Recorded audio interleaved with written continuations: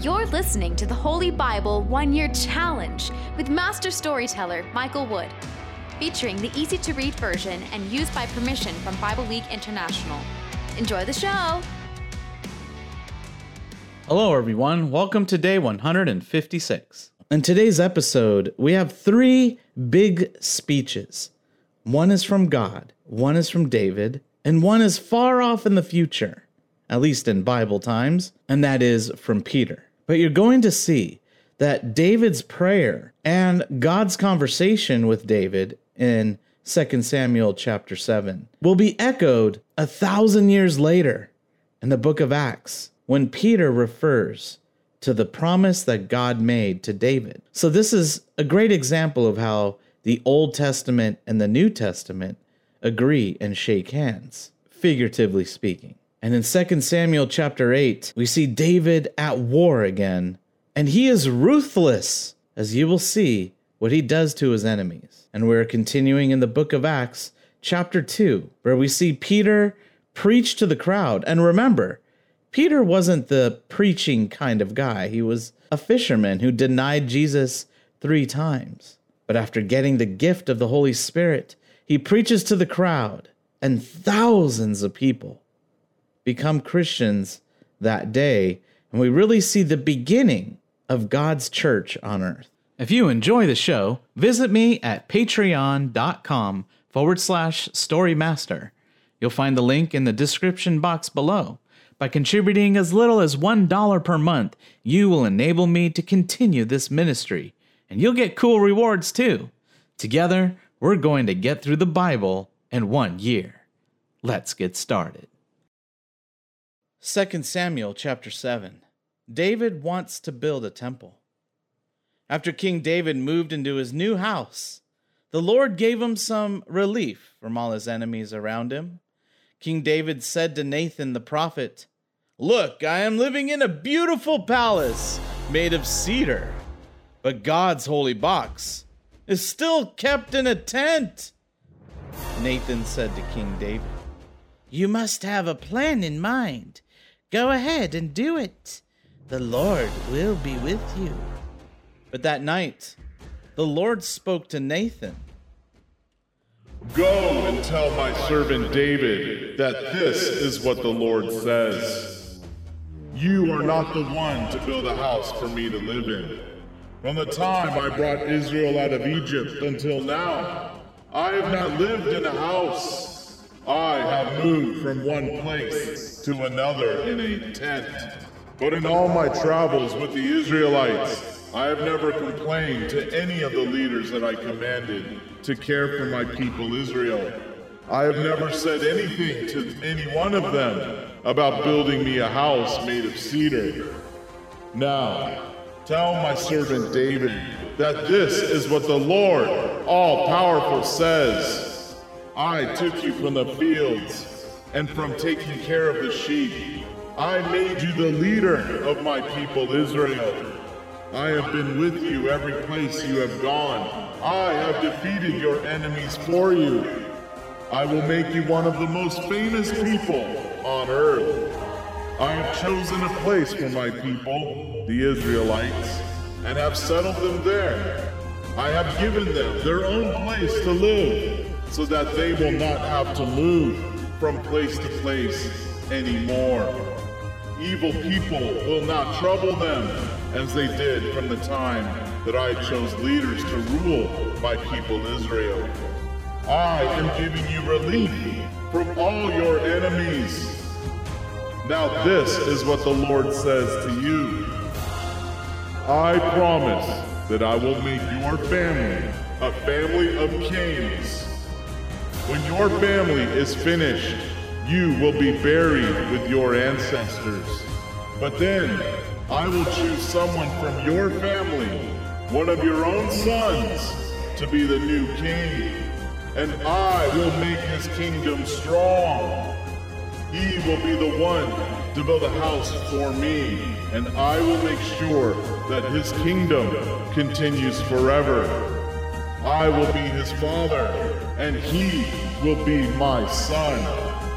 When he sins, I will use other people to punish him. They will be my whips. But I will never take away my love and support from him as I did from Saul. I removed him to make a place for you. With my blessing, your family and your kingdom will continue forever. Your family of kings will never end. Nathan told Daniel about that vision. He told David everything God had said. Then King David went in and sat in front of the Lord. David said, "Lord God, why am I so important to you? Why have you blessed my family so much? We are not worthy of all that you have done for us. This would be more than enough, Lord God, but you have already said that you want to do much more for me, your servant. You have spoken about a great future for my family. Lord God, you talk about me as if I am a very important person. What can I say? Lord God, you honor me, your servant. You will do all these wonderful things because you said you would do them, and because you want to do them, and you decided to let me know about them. Lord God, this is why you are so great. There is no one like you. You are the only true God, as we know from all that we have heard about you. And there is no nation on earth like your people Israel. They were slaves, but you took them out of Egypt and made them free. You made them your people. You did great and wonderful things for them and for your land. You forced other nations and their gods out of the land to make way for your people. These are the same people you freed from Egypt to be yours. You made the people of Israel your very own people forever, and you, Lord, became their God. Now, Lord God, never forget these promises you have made about me and my family. Please, do what you have promised. Your name will be honored forever. People will say, "The Lord, all-powerful, is the God who rules Israel." And with your blessing, the family of your servant David will continue to rule forever. You, Lord all-powerful, the God of Israel, have let me know what you have planned. You said, "I will make your family a family of kings." That is why I, your servant, have the courage to pray this prayer to you. Lord God, you are God, and I can trust what you say. And you have promised to do these good things for me, your servant. Now, please bless my family. Let them stand before you and serve you forever. Lord God, you yourself said these things. You have blessed my family with a blessing that will continue forever.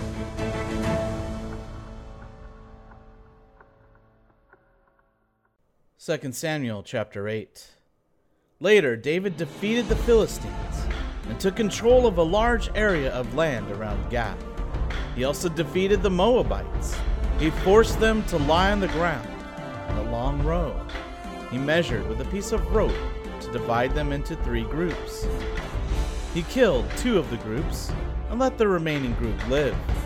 These Moabites were forced to accept David as their ruler and pay taxes to him. David went to an area near the Euphrates River to set up a monument for himself. There he defeated the king of Zobah, Hadadezer, son of Rehob. David captured 1,700 chariot drivers and 20,000 foot soldiers from Hadadezer. He crippled all but 100 of the chariot horses. Arameans from Damascus came to help King Hadadezer of Zobah, but David killed 22,000 of them. Then David put his soldiers in Damascus, and the Arameans were forced to accept David as their ruler and pay taxes to him. The Lord gave victory to David wherever he went. David took the gold shields from Hadadezer's army leaders and brought them to Jerusalem. David also took many things made of bronze from Tebah and Berotai. Tebah and Berotai were cities that had belonged to Hadadezer. King Toi of Hamath heard that David had defeated Hadadezer's whole army.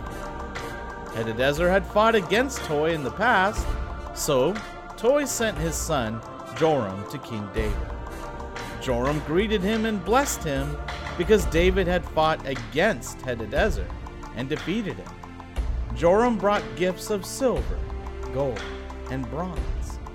David took these things and dedicated them to the Lord, as he had always done when he defeated other nations, like Edom, Moab, Ammon, Philistia, and Amalek. He also defeated Hadadezer, son of Rehob, king of Zobah, and David really became famous when he returned home after killing 18,000 Edomites in Salt Valley. He put teams of soldiers throughout Edom, and the whole nation was forced to accept him as their ruler. The Lord gave victory to David wherever he went. David ruled over all Israel, and he made good and fair decisions for all his people. Joab, son of Zeruiah, was the commander over the army. Jehoshaphat, son of Ahilud, was the historian. Zadok, son of Ahitub, and Ahimelech, son of Abimathar, were priests. Sariah was the secretary. Benaiah, son of Jehoiada, was in charge of the Kerethites and Pelethites, and David's sons were priests.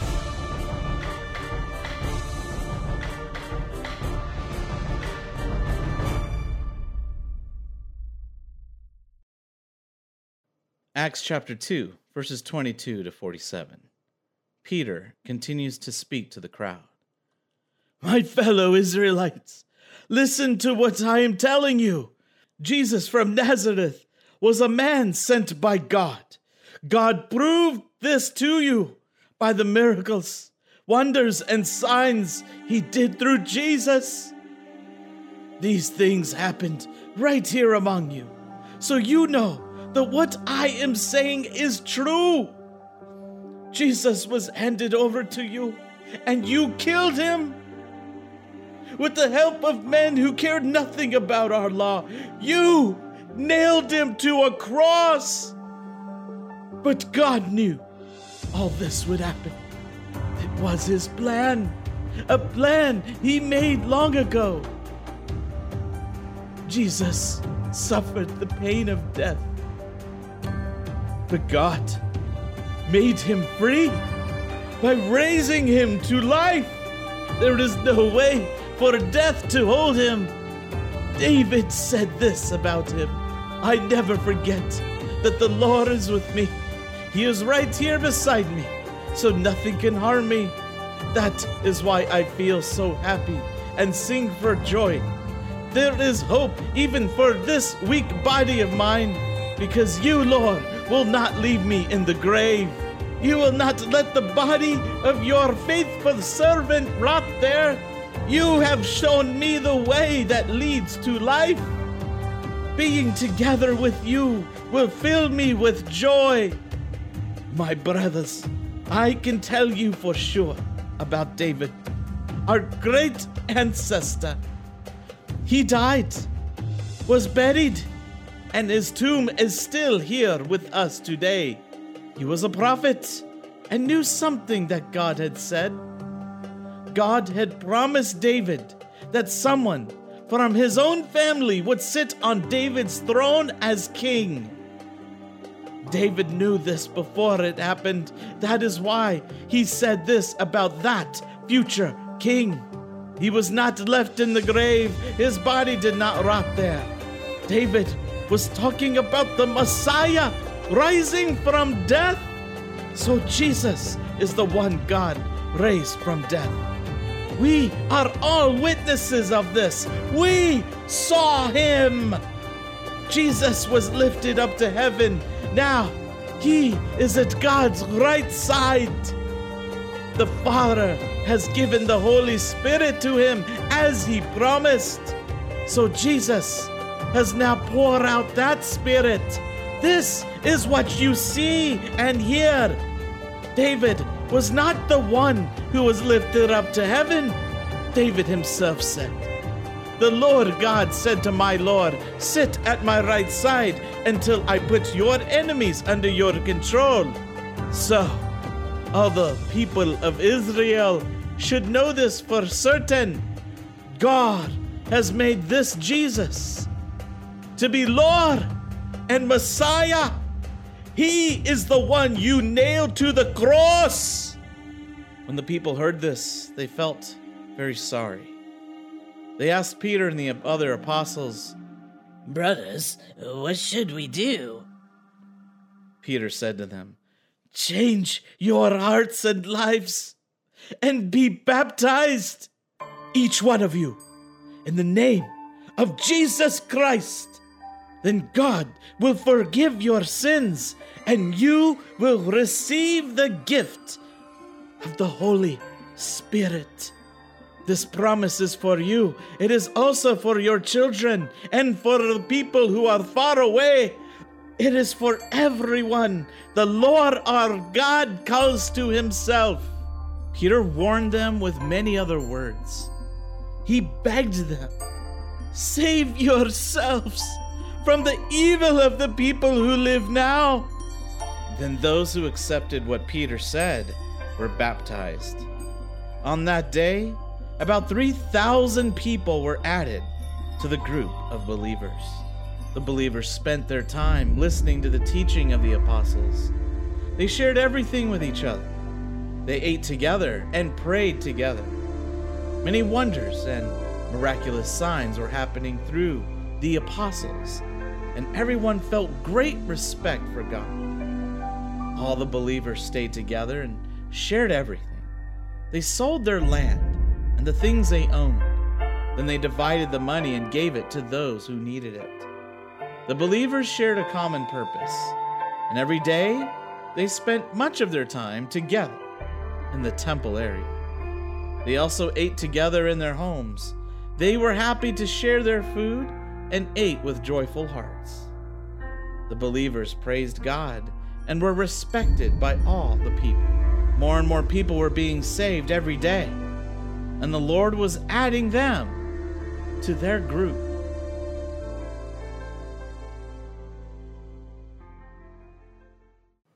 Proverbs chapter 14, verses 4 through 14.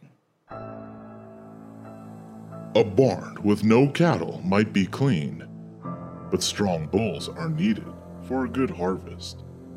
A good witness is one who does not lie. A bad witness is a liar who cannot be trusted. Anyone who makes fun of wisdom will never find it, but knowledge comes easily to those who understand its value. Stay away from fools. There is nothing they can teach you.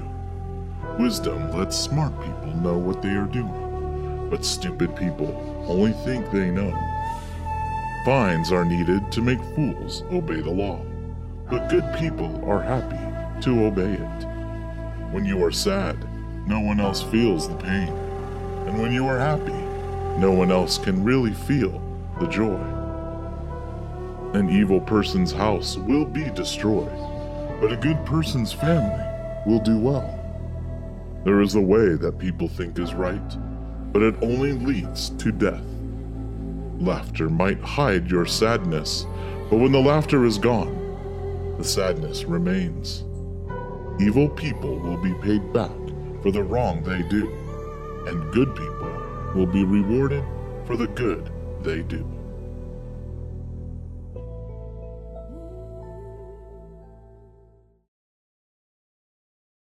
Thank you, everyone. That was day 156. Join us for day 157. We're continuing in 2 Samuel, and David sends out some messengers to show kindness to the new king of the Ammonites, King Hanun.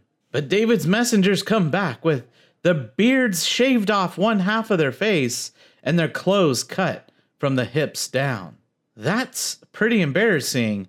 What's David going to do about this? And in the book of Acts, Peter and John are wandering around the temple area, and we begin to see the power of the Holy Spirit in them, as they now have the power to heal and the power to speak to the people God's message. We hope you enjoyed today's verses. Be sure to leave us a positive review and to share this podcast with your friends and family. Please join us for the next episode as we experience the Bible in 1 year.